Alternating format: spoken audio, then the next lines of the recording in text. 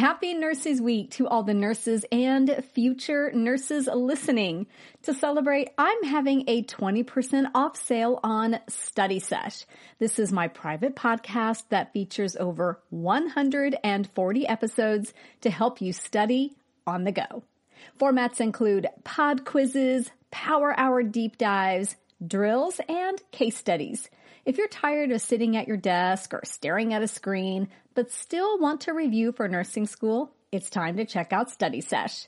Go to straightanursingstudent.com and click on courses in that top menu bar.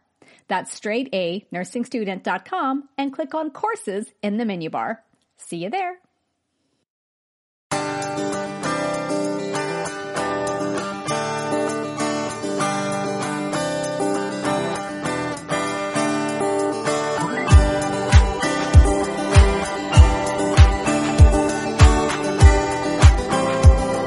Everybody, welcome back, and today we are talking about managing intracranial pressures, also known more commonly in the clinical setting as ICP. So you're going to be concerned about your patient's ICP when you're taking care of anyone who has a neurological injury. And when I say neurological injury, I don't just mean someone who has a gunshot wound or got hit on the head or fell. What we're talking about is anything that is outside of normal within the brain. So this could be a space-occupying lesion like a tumor or an abscess, hydrocephalus, which causes severe brain swelling, intracranial hemorrhage, which is bleeding within the brain space, subdural or epidural hematomas, and even severe hyponatremia. So basically anything that's a key player in what is referred to as the Monroe-Kelly doctrine. You may have heard of this before. This is a doctrine that basically says there's three things inside your skull cavity: your brain, your blood, and your CSF. Now, remember that the skull is a fixed compartment, so it's not going to expand and contract as the brain swells, or as blood volume in the brain goes up, or as CSF increases in volume. So what this doctrine states is that the volume of these three things, the blood, the brain, and the CSF, is always constant. So if one goes up, one or both of the other two must go down to maintain this constant, steady state. So, for example, let's say you've got a subdural hematoma and it's taking up a fair amount of space. What's going to happen? Well, your CFS is going to go down and the brain is going to decrease in volume, meaning it is going to get squished. And that's when you'll see things like smaller ventricles on a CT scan, or even a midline shift where that midline of the brain is shifted off to the side. Never a good sign. If the brain has a lot of edema, you'll see edema in traumas, you'll see edema in hyponatremia, you'll see edema in anoxic brain injury, then the blood in the CFS is going to be decreased. So when blood is decreased, then you're worried about perfusion. So your role as the nurse, as you're managing your ICP, is to always keep perfusion in mind. And you want to keep perfusion to the brain going despite whatever else is happening with your patient. So talking about perfusion, you really want to pay attention to something called your cerebral perfusion pressure, and that's also known by an acronym, which is CPP. And to calculate this, you're going to take CPP to equal your MAP minus your ICP. So MAP, remember, is your mean arterial pressure. So take your MAP, let's say it's 80, and subtract your ICP, say it's 20. Then your cerebral perfusion pressure will be 60. So you typically want your cerebral perfusion pressure, or your CPP, to be above 60 and your ICP to be below 20. So note that in a normal healthy adult going on about their daily business, a normal ICP is 7 to 15. When there's brain trauma, any kind of neurological injury, we typically don't start doing interventions until the ICP gets above 20. Usually your MD orders will be to maintain ICP below 20. Sometimes you'll see maintain below 25. If it gets up into the 30s, 40s, that's when you're going to be doing emergent surgery, emergent procedures of some kind to get that ICP down. So we're going to start with the basics of ICP management. And these are things that as the nurse you can do just as you're taking care of your patient, as you're going about your shift. So with anybody with a neurological injury, you want to keep the CSF flowing optimally. So what you'll do to ensure that is you're going to maintain the neck in a neutral alignment. So, if you see patients in the hospital, if you've been in the clinical setting, their heads will fall over to the side a lot. You want to maintain that neck in a very neutral alignment. You want to keep the head of the bed at 30 degrees. Studies have been done that show that 30 degrees is kind of the optimal amount. Any higher than that, and you're starting to get flexion at the hips that is too severe, which you want to also avoid is severe flexion at the hips. This increases your intra-abdominal, intrathoracic pressure, which in turn increases ICP. If your patient's in a C-spine collar, that's great because that does keep the neck in neutral alignment. But if it's really tight, you want to make sure that it is not impeding CSF flow or blood flow. So you might consider loosening it a bit, but still keeping it so that it maintains neutral neck alignment. Of course, you would discuss this with the MD before you loosened any C-spine collars. You want to keep your patient normothermic. When there is brain injury, the thermoregulation center in the brain really gets thrown out of whack. You'll see what's called neurofevers. These are fevers that are often refractory to treatment and very, very difficult to control. In my experience, neurofevers that are difficult to control respond better to external cooling, such as ice packs in the groin or axilla or cooling blankets. Tylenol works, in my experience, better given as a suppository than down, for instance, say an NG or an OG tube. IV Tylenol tends to work pretty well. But just know that the thermoregulation center in the brain is going to get thrown out of whack. Also, of course, you do have risk for infection if there was any kind of penetrating trauma or some other source of infection going on with your patient. Maybe they've had surgery, maybe they've got catheters and IV lines and things like that. So know that fever could be because of neuroinjury, could be a neurofever, or it could be because of infection, because of everything else that you're doing to the patient.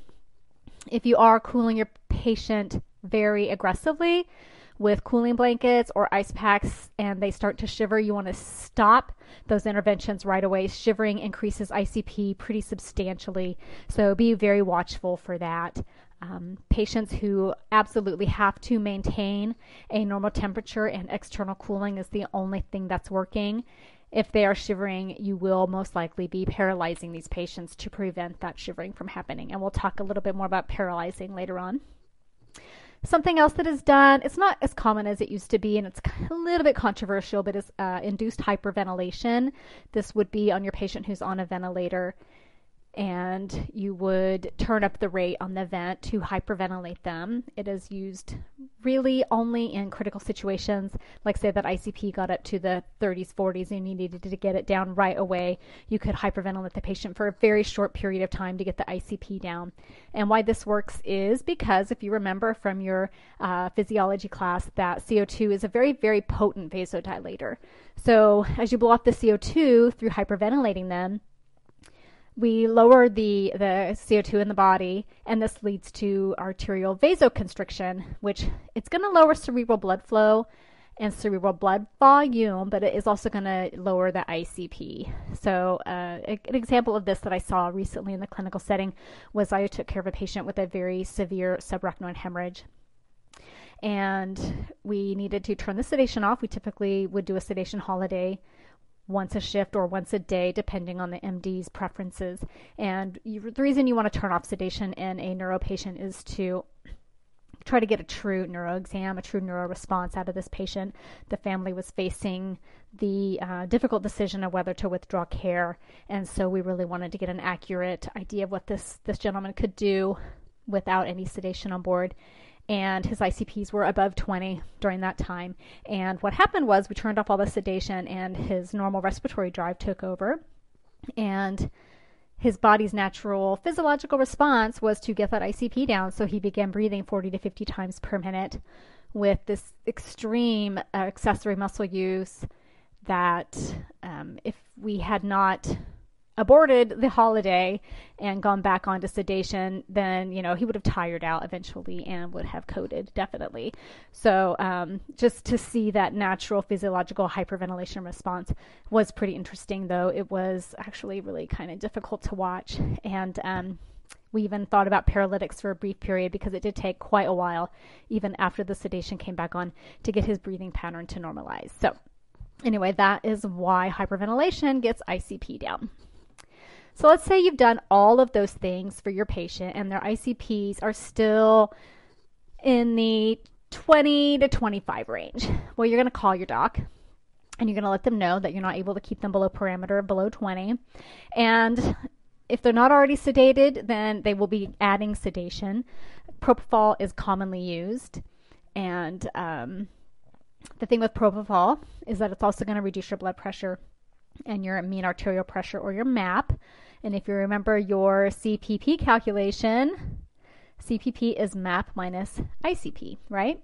So as your MAP goes down, your ICP is also going to go down, but your cerebral perfusion pressure is probably also going to go down. So it can be very much a tightrope to walk to adequately sedate your patient without dropping their blood pressure too much, but keeping their ICPs under control. Something that I didn't mention on the blog post on the website is that pain control. You would also have something going for pain, a fentanyl drip, morphine drip, something like that, to deal with any pain, especially if it is a traumatic injury or a subarachnoid hemorrhage. Those people have severe headaches.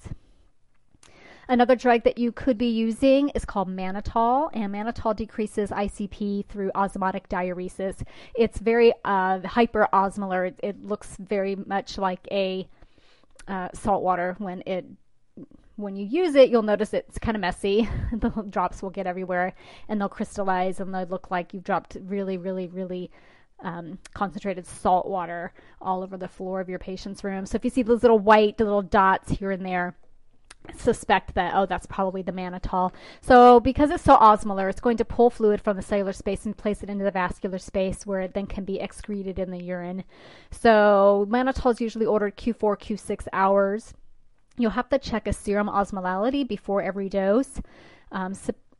Surgeons will typically write orders to hold the mannitol if the serum osmol is greater than 320 is what I've seen most common, though I did see 310 recently.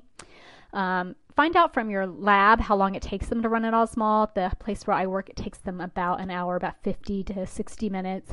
So if I've got mannitol and it's Q6 hours and my next dose is at noon, I'm going to pull that osmol around 11 so that I get my result back so that I know by noon if I can give the mannitol should I need to. Another hypertonic solution, hyperosmolar solution that you will give pretty regularly with these patients is hypertonic saline. The most common one I've seen is 3%, and that will run at no more than 30 mils an hour. That is key. You do not ever run 3% or 4% or any hyperosmolar saline at a rate higher than 30 mils per hour. And I've never run 4% before. It might actually be lower than 30 mils per hour, but 3% is the one that I've seen most often, and 30 mils an hour is the max dose on this. This is a very high alert medication. You will be monitoring serum sodium levels to ensure that it doesn't get too high as you're giving this, and I would say probably about every 4 hours you would be checking a serum sodium level.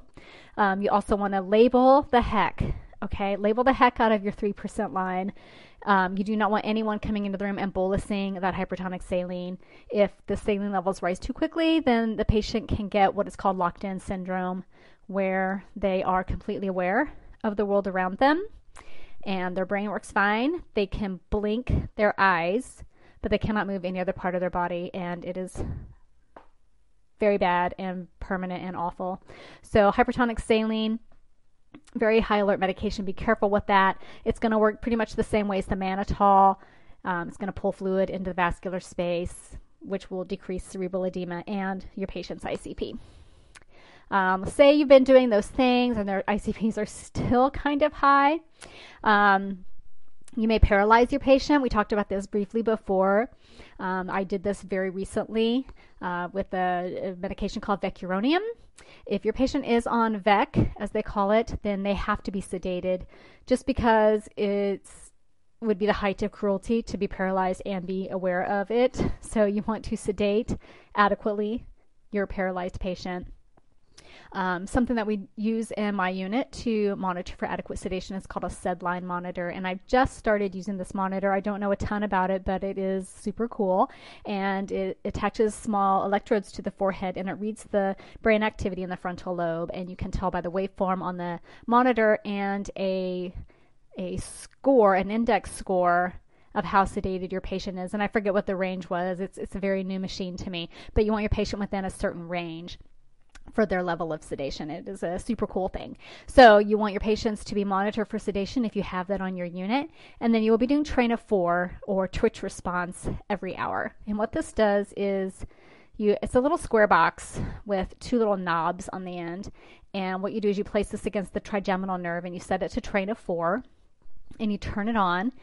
And what you're watching for is as this machine bursts, it bursts 4 times, 4 small little electrical bursts, and you're watching for how many twitches you see at that trigeminal nerve, and it's like right around there, right around the eye. So as it bursts 4 times, your goal is for the patient to twitch twice out of 4 bursts. So what you're going to be doing is titrating your vecuronium drip or your paralytic drip to get a train of 4, that is 2 out of 4. So if you're getting 4 bursts, you're going to titrate the drip up, check it again, and titrate again as needed. If you're only getting 1 burst, then you're going to titrate your drip down. I did see just very recently that we were titrating our vecuronium to an ICP. That was a little bit out of the ordinary for me. Typically it's to a train of 4, 2 out of 4, but you may see it to an ICP of less than 20 or 25. The thing with paralytics is that you want to use the absolute minimum amount to keep your patient at that 2 out of 4 response. These drugs can have long-term side effects that aren't that great for your patient. So it's really not something that you would do lightly, putting your patient on a paralytic. Another big thing that you might do with pharmacology is put your patient into a barbiturate coma. Barbiturates are heavy drugs. Basically, this is a medically induced comatose state that greatly reduces brain activity and is a way to manage ICP. This is pretty much only used in patients for whom you've tried everything else. And you might see commonly phenobarbital or pentobarbital. I have not yet taken care of a patient in a barbiturate coma. It comes with a whole protocol of things that you have to look out for and watch out for. But this would be pretty much the last medication that you would add on to try to keep their ICPs down. Another medication that you might use that doesn't necessarily decrease ICP, but that maintains an adequate cerebral perfusion pressure are vasopressors. So remember earlier we talked about the propofol, how it can drop your MAP, and then though your ICP comes down, well, your MAP came down, so now your cerebral perfusion pressure isn't quite high enough. So vasopressors will be used to keep the MAP up so that you have an adequate cerebral perfusion pressure, especially when using sedatives. I remember a patient I had who had a MAP goal of 100. So he was on 3 different vasos to keep it up. I think he was on neosynephrine, Levophed, and vasopressin to keep his MAP at 100. So if you're having a lot of trouble keeping your ICP down with an adequate cerebral perfusion pressure, ask if you want the patient to be placed on a vasopressor.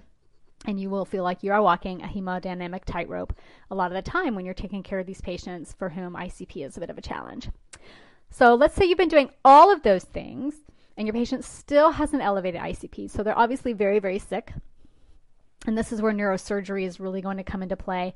A lot of patients that you will see will have neurosurgical intervention. And one of the most common is a craniotomy or a decompressive craniotomy. So in this surgery, a portion of the skull is removed. The surgeon goes in there, takes out blood, takes out a clot, takes out a tumor, takes out an abscess, takes out a bullet, whatever, and replaces the skull flap, and the patient comes back to the ICU. If they anticipate the brain swelling, then what they will do is called the decompressive craniectomy, or you may hear it called a craniotomy with a flap. And in this, the bone flap is taken off, the intervention is done, and the skull is not replaced. Used to be they put them in the patient's abdomen so that the bone would stay vascularized as the brain healed, but it sounds like nowadays they're just putting them in the freezer, and they will replace that skull flap once the swelling subsides. So you want to be very careful when you're repositioning these patients. Anyone with a craniectomy should have a sign at the head of the bed that they are missing part of their skull. You would never turn them onto the side with the skull flap missing. When you're moving their head, just be very careful where you handle them, because there is a brain literally right underneath their skin. Something else you might see is a burr hole. This is not as invasive as a craniotomy. The hole, they don't remove a whole big section of the skull. They just they place a hole in the skull to remove a clot or something that's right there near the surface. And then the other thing that you will see is a EVD, extraventricular drain placement. And a lot of times your craniectomy patients will come back with an EVD in place. And what this is the drain that is placed into the ventricle. And the nice thing about this is that you can measure ICPs. You can drain CSF as a way to keep your ICP within range. I will probably do a whole entire post about EVDs. They are super cool and also a little bit complicated and a very high alert type of device. So the main takeaway that I want you to have here with an EVD is that you would never, ever, ever, ever let it drop below the ordered height. This can overdrain the ventricle and lead to ventricular collapse, which would be very bad for your patient. So if you have a patient with an EVD, they are going to have strict do not move head of bed without nurse present signage in the room. If someone's coming in the room to do any kind of intervention, say speech therapy is coming in to do a swallow eval and they want to set the patient up, you need to be in the room. You need to manage closing off the EVD, repositioning the patient, releveling the EVD, and then reopening it. Never, ever let the patient move, get up, walk around, sit down, stand up without you present, because you have to very carefully monitor the height at which that device is hanging in comparison to where it is leveled, which is the external auditory meatus, which is basically the tragus of the ear, that little thing that people get pierced sometimes on the front of their ear. So basically, those are the highlights for how you will manage your ICP in a neuro patient. Again, it starts with the basic things of maintaining neutral neck alignment, keeping the head of the bed at 30 degrees, avoiding severe flexion at the hips, loosening anything tight, especially tight C-collars, keeping them normothermic, hyperventilating, controversial, maybe only used in extreme situations. You're going to sedate them. You might be giving them mannitol or hypertonic saline. Again, pain medication, barbiturate comas, paralytics, and vasopressors to keep their MAP up high enough. And then the other things would be surgical intervention. So that is the down and dirty of managing ICP in your relatively to super sick neuro patient. And if you're more of a reading type of learner, you can check this out at straightanursingstudent.com. Just do a search for ICP and it should come right up. And if you're in nursing school or thinking about starting nursing school and you're struggling or you're looking for the best possible leg up on how to get through it with your sanity and your GPA intact, check out my book, Nursing School Thrive Guide, which is available on Amazon. So if you go to Amazon and you search for Nursing School Thrive Guide, you'll see it. And you can also find it on the website. Across the top, there is I believe it's under resources. If you look under resources, you'll see Thrive Guide there. So anyway, hope that helps you guys. And if you have any feedback or want to tell me about a neuro patient that you got to take care of in clinical, send us an email. Okay? Have a great day, everybody. Thanks. Bye. Be safe out there. This podcast is a production of straightanursingstudent.com.